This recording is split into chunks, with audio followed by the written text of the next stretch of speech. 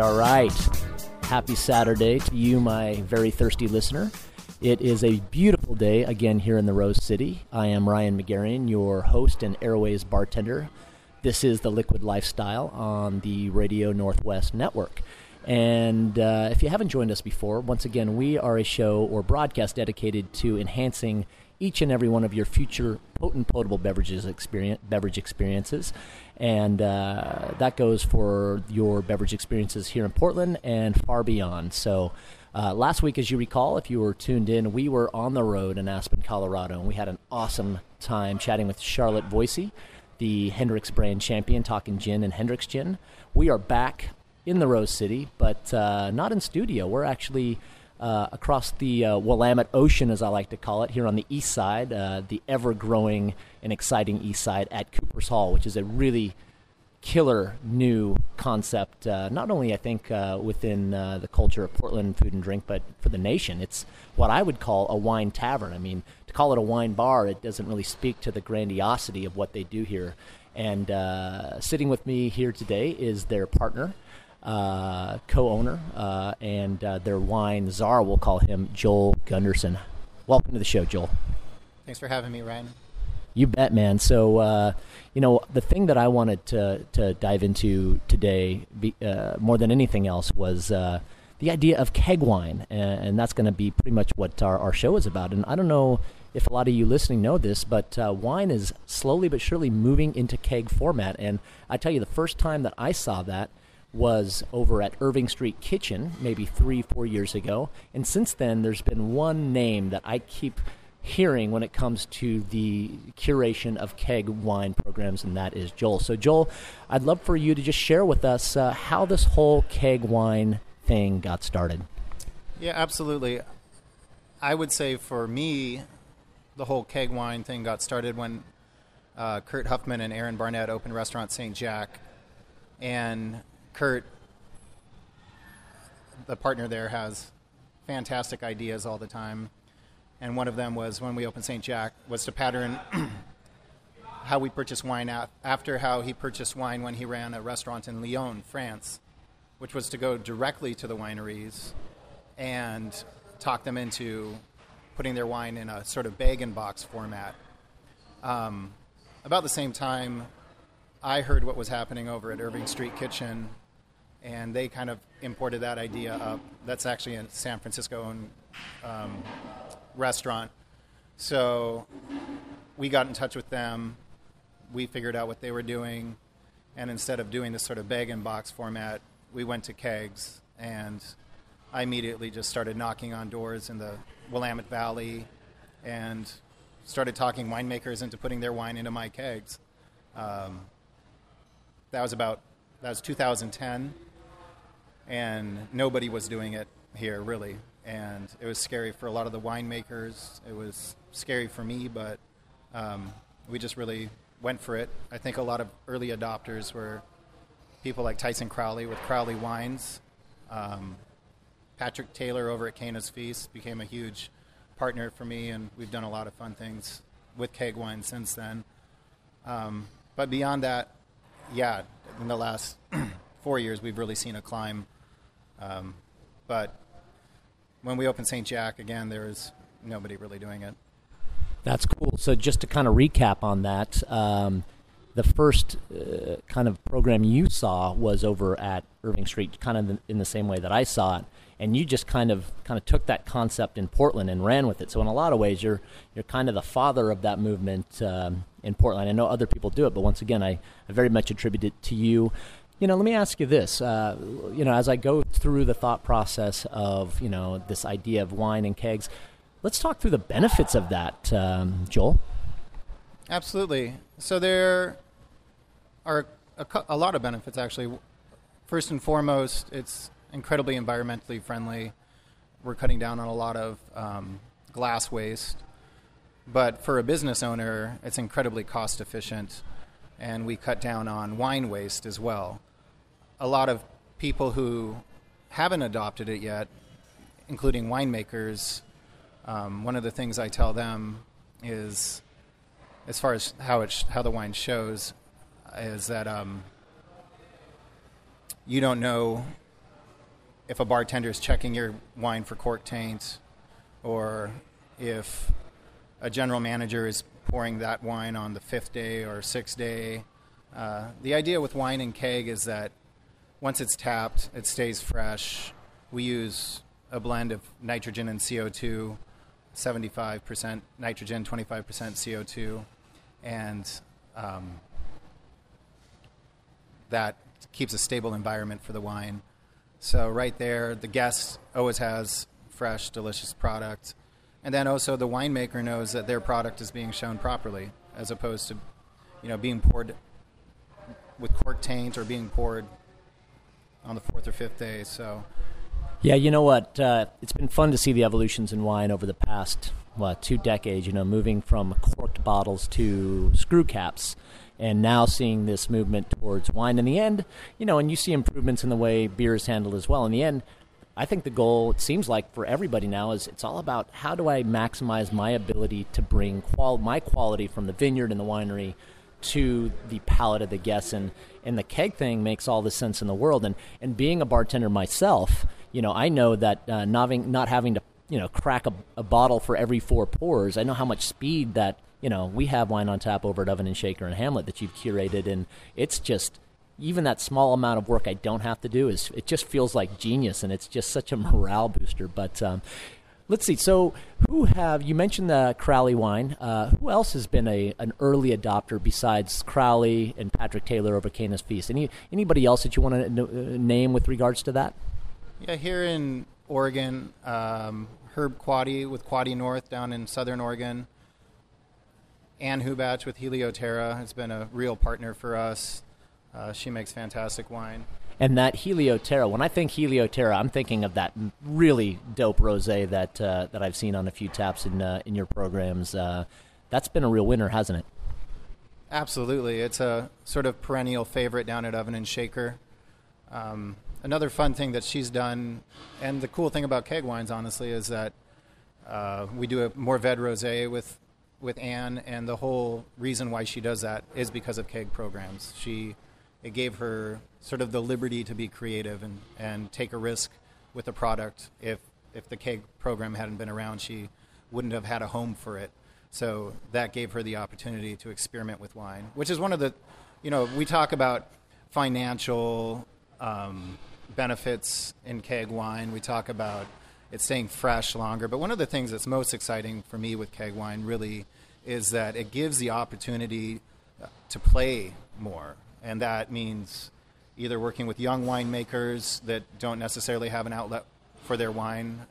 We have Holden Wines here in Portland, Oregon, and he's just a young winemaker rocking it, and we show support to him.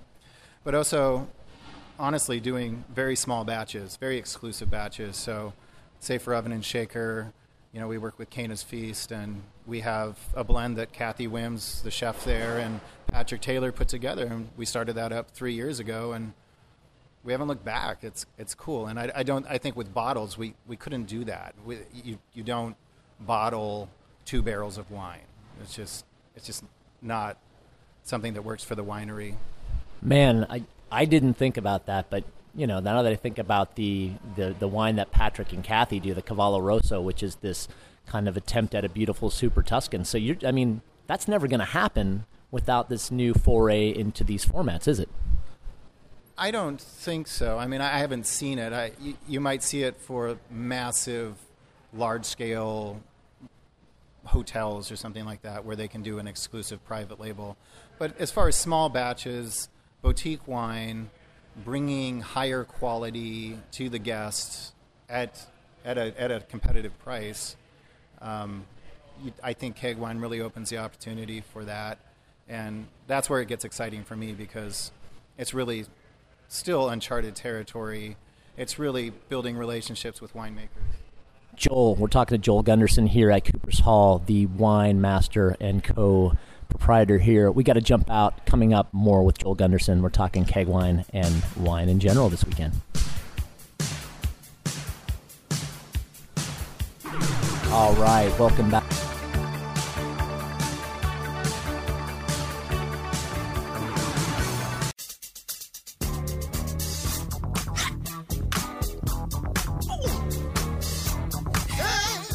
All right, welcome back to the Liquid Lifestyle. Once again, we're here with Joel Gunderson of Cooper's Hall, which again is this extraordinary wine concept. Like I said in the first segment, kind of like a wine tavern. It's always lively.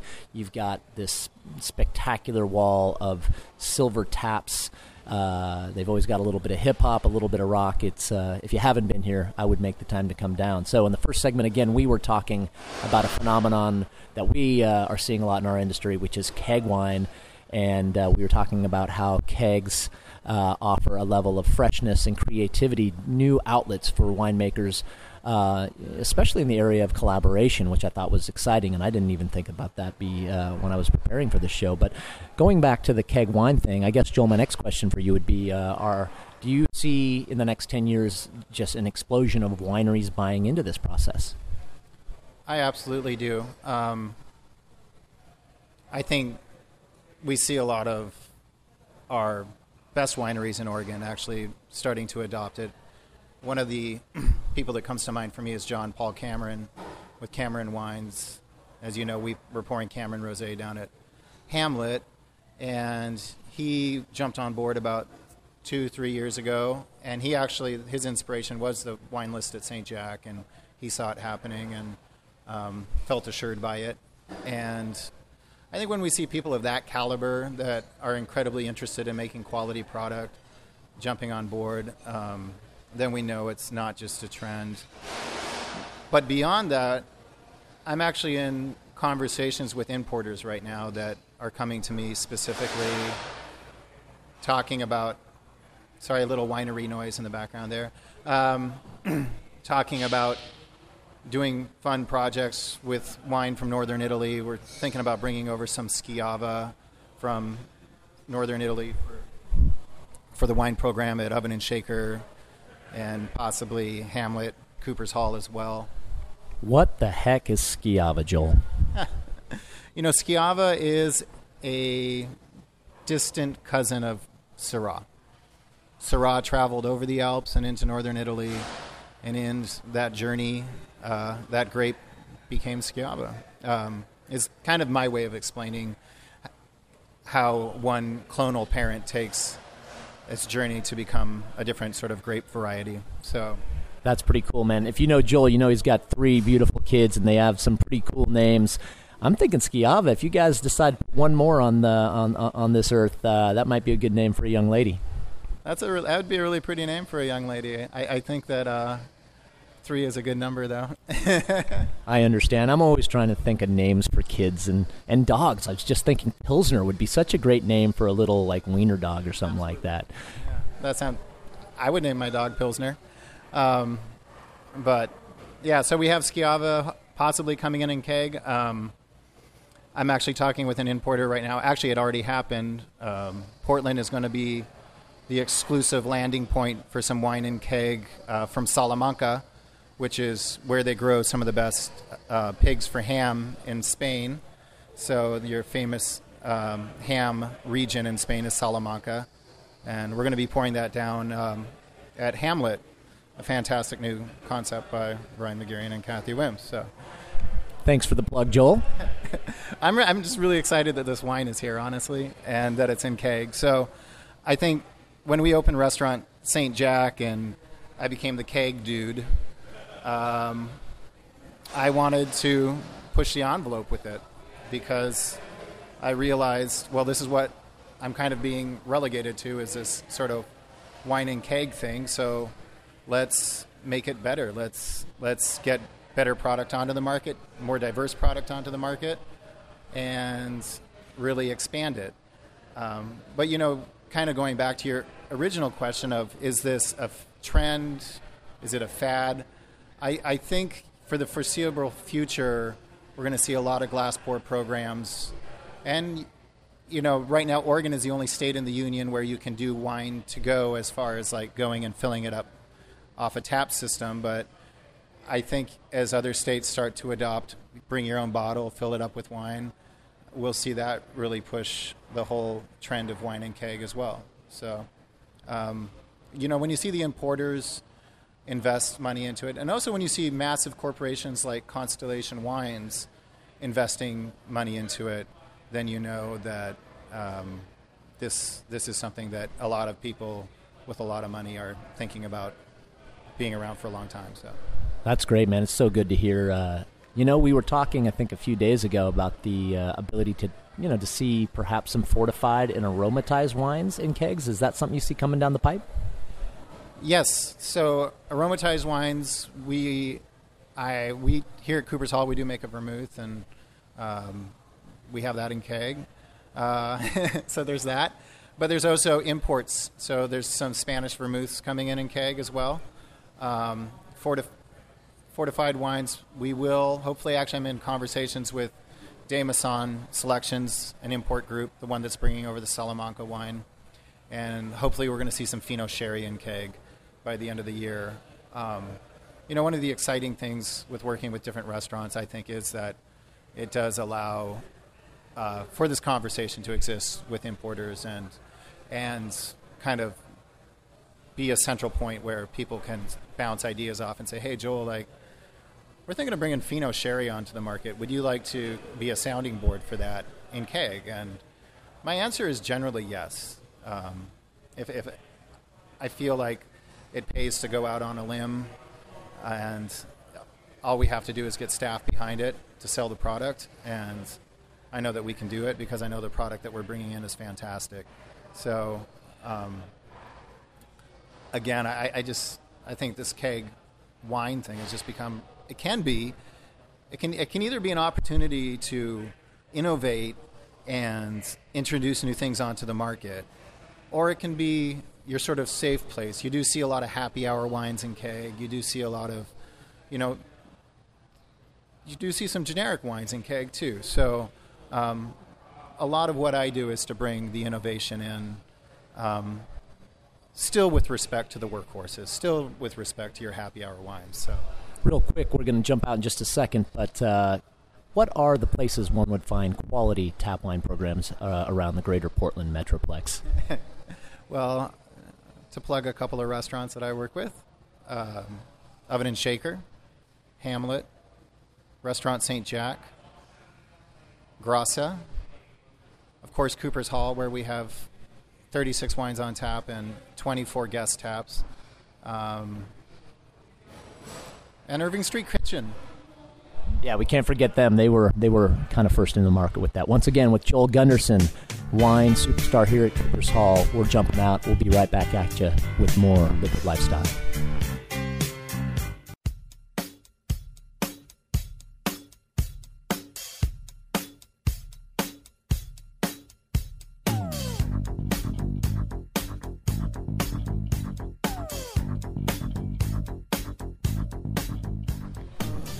All right, welcome back to the Liquid Lifestyle here on the Radio Northwest Network. Once again, this is Ryan McGarrian. I am sitting here at Cooper's Hall in Southeast Portland with their partner and wine master, Joel Gunderson, and we've had a great conversation up to this point about the kind of growing interest in keg wine and how that's kind of changing the wine world here in Portland and beyond. And moving into our third segment, I want to take advantage of having one of the great young talents in our industry here with me and talk wine trends. Everybody's familiar with the basics in wine, and I think it's easy, as a weekend warrior perhaps to kind of, drink the same style of wine week in, week out. You like it, but, let's talk to Joel a little bit about, some of the new things that are going on. I want to start specifically with kind of the craze I'm seeing around sherry. First off, Joel, what is sherry? Well, sherry is a fortified wine from the region of Jerez down in southern Spain, very basically. Comes in a lot of styles, but the sort of the two mother styles are Fino and Oloroso. And then when we talk about sherry, we talk about flor, which is a sort of yeast formation that caps the wine, most specifically in Fino Sherry. But we also see flor existing in other wine regions, or at least a cousin of that yeast, such as the Jura in eastern France. And we actually, a little bit in southern France as well, just down on the Mediterranean and in Provence. But sherry is exciting because it has a ton of energy, honestly. I think that for us in the wine world, we're constantly looking for something that is energizing our imaginations. And I think the history of sherry, the sort of ability for complexity in the product, while having a lovely salty component, a lovely acid component as well, just kind of gets us going. I think one thing that sherry is not is kind of everybody's perception of that cooking sherry that they might have tasted when they were 12 years old, or that or their grandma's sherry, which is generally a sweet cream style sherry. Yeah, sure, that exists, but the majority of sherry is this sort of incredibly sophisticated world of flavor, honestly. So when I think about sherry, I think there's so much complexity, and people are a little bit intimidated by it, and rightly so, because it is a very different kind of, beverage experience, so to speak. So, just like, when I think about how to introduce somebody to tequila, I might start them at an añejo tequila, which is a tequila that's aged for a year that has some of the same notes that, say, a whiskey would, just to kind of give them a soft landing into the world of tequila. What would be that same kind of metaphor or analogy, I guess I should say, with regards to the world of sherry? Where would you've never had, let's say, our listener has never had sherry before. Where are they going to start? What time of day are we talking about? Well, naturally, most of us drink sherry at about 7:45 in the morning before our first cup of coffee, but that's a great question. Context is very important. Let's just say it's a pleasant afternoon, and it's 4:30, and you're with people you like, and you're pondering a wonderful day. Well, at 4:30 in the afternoon, I think there's only one place to go to with sherry, which is Manzanilla sherry. A little bit lower in alcohol. It comes from the city of Sanlúcar de Barrameda, and it has a nice salty component, a nice nutty component, but more like almonds, and sort of a green olive vegetable component. And that's exactly what you're going to be eating with it. You're going to be eating some almonds, some green olives, maybe some ham, and it's just incredibly refreshing. And when I think of Fino sherry or Manzanilla, one place I like to point people towards is Champagne, because it has a lot of those same notes. You think Champagne, you think oysters on the half shell. Well, think Manzanilla, think sherry, think oysters on the half shell. That's a fantastic way to start your evening off, to start your afternoon off, and frankly, it's pretty sexy. So, again, I think it's and refreshing. I think it's just something that's overlooked, something that we don't think about it, but when you go there, you're like, why has no one put this in front of me before? Yeah, once again, I think it's because there is a lack of knowledge out there about sherry, and it's been fun to see you educate so many young industry people and bartenders. And, when I think specifically of Manzanilla, like you said, which is a Fino sherry, which, of course, is one of the driest forms, I think one of the cool things is, Manzanilla comes from a coastal town that you mentioned, and you can almost taste the ocean, can't you? Absolutely. Yeah, there's that salty, briny component to it. Which is why it probably goes so well with those oysters on the half shell, huh? Absolutely. When I think oysters on the half shell, I think Muscadet Sauvignon, I think Champagne, I think Manzanilla. So for all of those oyster lovers out there, go order that the next time you go into a restaurant. Make sure that the bottle's been freshly opened, too. I think that's a huge component as well, is a lot of times you walk into a restaurant and people don't know how to handle their sherry. And so a lot of people don't understand that, Manzanilla or a Fino sherry needs to be consumed within 3 days of open, just like a white wine, just like a red wine. Otherwise, it's just going to turn, it's going to oxidize, huh? Yeah, absolutely. And that's why we want to get Fino sherry in keg, honestly, is because, and we're working on it. We're going to get it here. But yeah, it's going to oxidize. It's not going to be as fresh. It's not going to have that energy. And people are rightly so going to be like, I don't get it. Totally understand. Now, I want to shift gears again because we only have so much time here with Joel Gunderson here at Cooper's Hall in Southeast Portland. Rosé has exploded. And, when I talk to my peers about it, 20 years it was something that we would all kind of have made fun of somebody drinking, perhaps. I had heard rosés referred to as cougar juice in the past, but now they have really become a formidable style of wine that's favored by some of the top palates in the world in the summer months. Can you tell us a little bit about, let's start with, what is rosé, Joel? Very basically, rosé is a red grape that is processed like a white grape, or at least the best rosé is, or some of the best rosés. And where are some of the best rosés in the world coming from? Arguably, Bandol in Provence is sort of the ground zero for rosé. So your top producers like Tempier, like Prado, are coming out of Bandol. So a nice little fishing village along the Mediterranean there in Provence. But then Provence as a whole is where you're thinking of for your top rosés. I think for me, the sort of aha moment happened when I tasted for the first time, this is probably 9 years ago, Clos Saint Magdalen's rosé. They're from Cassis along the Mediterranean. Their vineyards actually overlook the Mediterranean. There's these beautiful cliffs, these bluffs right at the edge of their vineyard site. And I had thought of rosé, probably as so many people do, as kind of either this sort of cumbersome, clunky, overly juicy plonk. Plonk. That's an exciting new wine term for us this Saturday.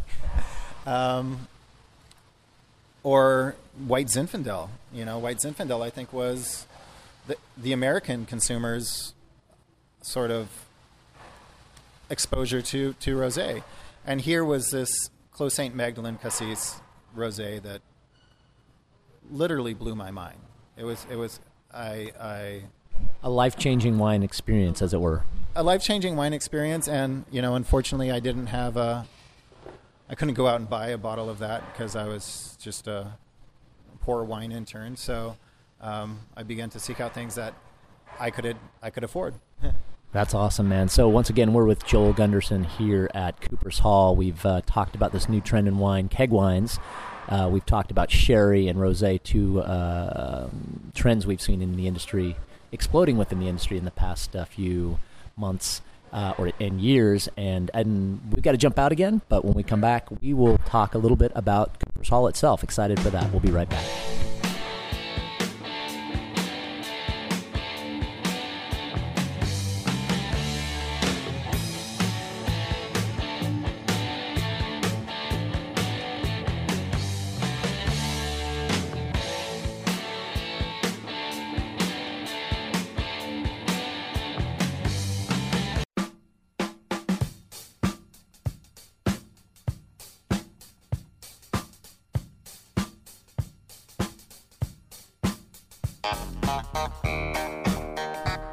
All right, welcome back to the Liquid Lifestyle. Once again here at Cooper's Hall, a wine tavern, as I like to call it, here in Southeast Portland. Again with Joel Gunderson, partner and wine master here. And, we spent the last 3 segments talking about keg wine and wine trends. But you know what? This has been such a revelation for me, seeing what you're doing here at Cooper's Hall. I'd love to hear the story behind it. How did Cooper's Hall come together? What is Cooper's Hall? Well, Cooper's Hall, as we call ourselves, is a winery and a tap room. We're the only winery, and we're an urban winery, I should go ahead and state that, but we're the only winery in Oregon that's 100% committed to wine in keg. So all of our production goes into keg. That to date, if we were a traditional winery, we would have used about 32,000 bottles in the last year, so that's 32,000 bottles from the recycling bin that have not happened. But as far as the space is concerned, and sort of our, and I'm doing air quotes here, tasting room that we have here, we kind of wanted to abolish that and say, well, what is actually engaging the customer right now? Or is everybody just clamoring for that tasting room experience? And what we realized is that no, people really love breweries. And you mentioned a tavern, and that's spot on, because we really patterned our tasting room after that brewery experience. You're there, production is right next to you, and you're eating a burger, you're relaxed. I think one of the things with wine is that a lot of people stress out about it, and they don't want to mispronounce the name of the wine. Wines like Viognier or Gewürztraminer, they look at it and they're like, I don't want to try to pronounce that. You can actually order all your wine by number here, so that lets everybody off the hook. But yeah, so again, the formation of this was pretty organic. Our winemaker partners, Phil Kramer with Alex Ellie Vineyards and Robert Carmen, our wholesale manager, approached the landlords. The landlords were interested in the project. They became partners. They approached Kurt Huffman with Chef's Table, and he approached me, and we just kind of busted it out. And the idea of having so much wine on tap, 36 wines, is that right? Yeah, 36, was really to show that, kind of going back to one of the earlier questions, is that wine on tap is relevant. And look, this is what's happening, and really kind of being a trendsetter here at Cooper's Hall for the on tap movement. So with our own product, and then also with guest taps. Man, it's pretty cool. So what we've got here in this big box of awesome is we've got a winery with a tavern or restaurant within it. I mean, there's so many cool intellectual layers to it. And then when you get here, you'd think that it would be this overwhelming intellectual experience. But the way you guys, I think the hospitality culture, the music, like I said, I think of the first segment, you got a little hip hop going every once in a while. I come in and you hear some of the most unique and exciting stuff. I like the juxtapositions, but I also want to talk just a little bit about, you do wine, but you also do cocktails here. Tell me a little bit about your cocktail program. Yeah, so I think one of the most disappointing things for people going into a wine bar is that there's no cocktails. So we have beer on tap. We also do have a sort of small, tight cocktail program. Some of what we do is, wine-based. We have sort of modified Boulevardier on right now, and we use some Bougie Cerdon in there, which is a sort of sweet sparkling wine from Savoie in France. Real quick, let's back that up if we could. What's a Boulevardier, or a Boulevardier, as you said? Again, that's a modified Negroni too, right? So we're substituting rye for gin. Rye whiskey, of course. Yeah, absolutely. Has a nice bitter component as far as a flavor profile, and it's generally what I clock out with, either a Negroni or our Bougie inspired substitution for that. So I think also we do have some vermouth happening, on the rocks with soda, kind of to flesh that out as well, and show people that side of the cocktail world, and also present sort of lighter octane spirits as well. Joel, it has been awesome chatting with you today and learning about not only this kind of exciting new evolution in wine, this keg wine thing, and the trends, and then, kind of hearing the backstory of Cooper's Hall. We're grateful. And to all you listening, we look forward to getting back at you next week. And as always, remember to drink your best.